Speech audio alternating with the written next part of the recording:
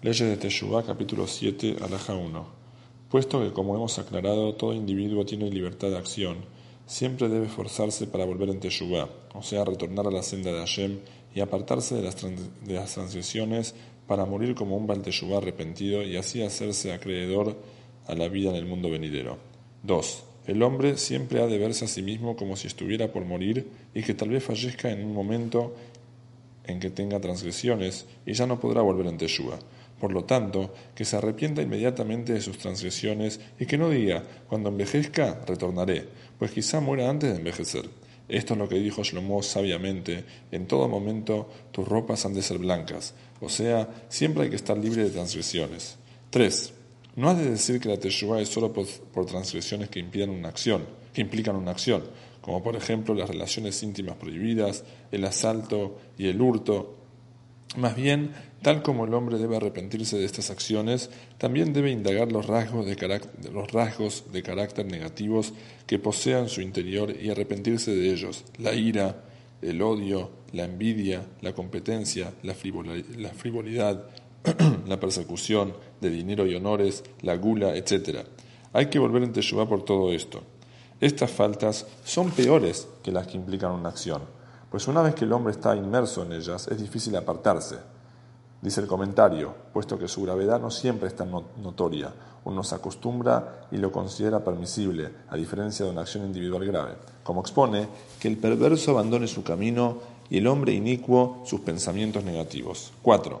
Que el Baal Teshuvá no piense que está lejos del nivel de los virtuosos debido a las transgresiones y faltas que cometió. Esto no es así, por lo contrario, es tan amado y grato ante el Creador como si nunca hubiera cometido ninguna transgresión. Es más, tendrá una gran recompensa, pues a pesar de que probó el sabor del pecado, se apartó de él y conquistó su mal instinto. Dijeron los sabios, al nivel espiritual en que se encuentran los Balei Teshuvá, ni siquiera los más virtuosos pueden llegar, es decir, están en un nivel más elevado que quienes nunca transgredieron, pues han luchado por conquistar sus instintos más que ellos.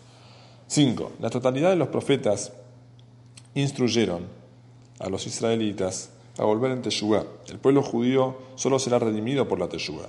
La Torá ya ha asegurado que en última instancia el pueblo de Israel volverá en Teshuvá al final del exilio y luego será redimido, como expone cuando experimentes todo lo que te anuncié y retornes a Hashem tu Elohim, entonces Hashem tu Elohim te hará retornar.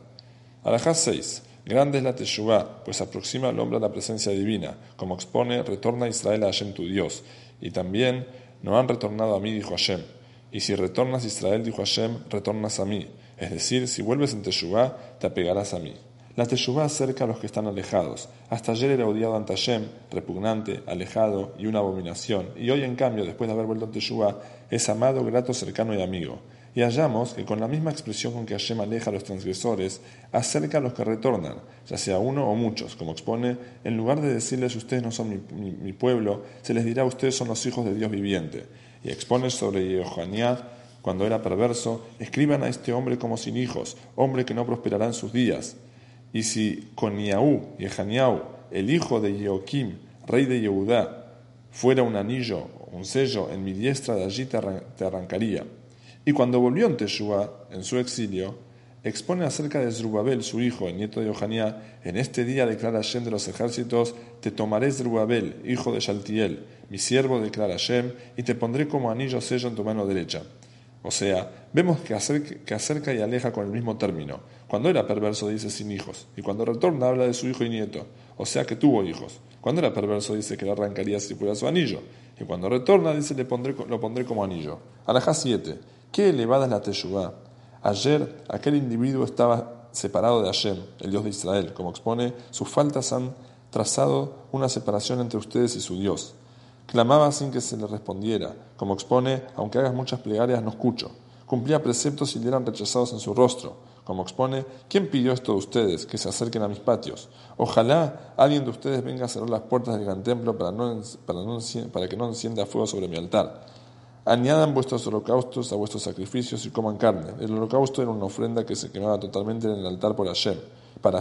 En el caso de los transgresores, se le dice que coman la carne como un sacrificio común, ya que no hay interés de sus ofrendas.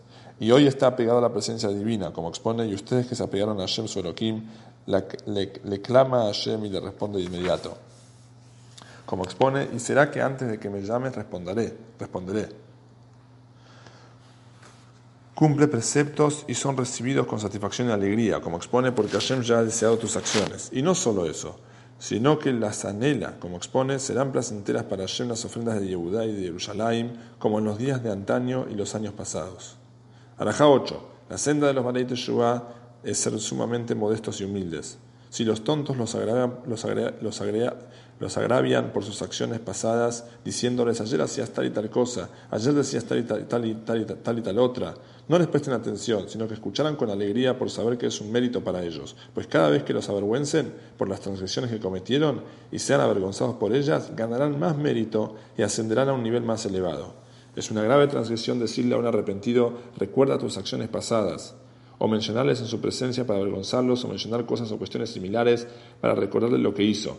Esto está prohibido, y la advertencia contra ellos se encuentra dentro de la prohibición de la Torá que expone: el hombre no debe oprimir a su colega, teme a Elohim, pues yo soy tu Hashem. O sea, no humillen, no crean que nadie percibirá la deslealtad, yo conozco muy bien sus intenciones.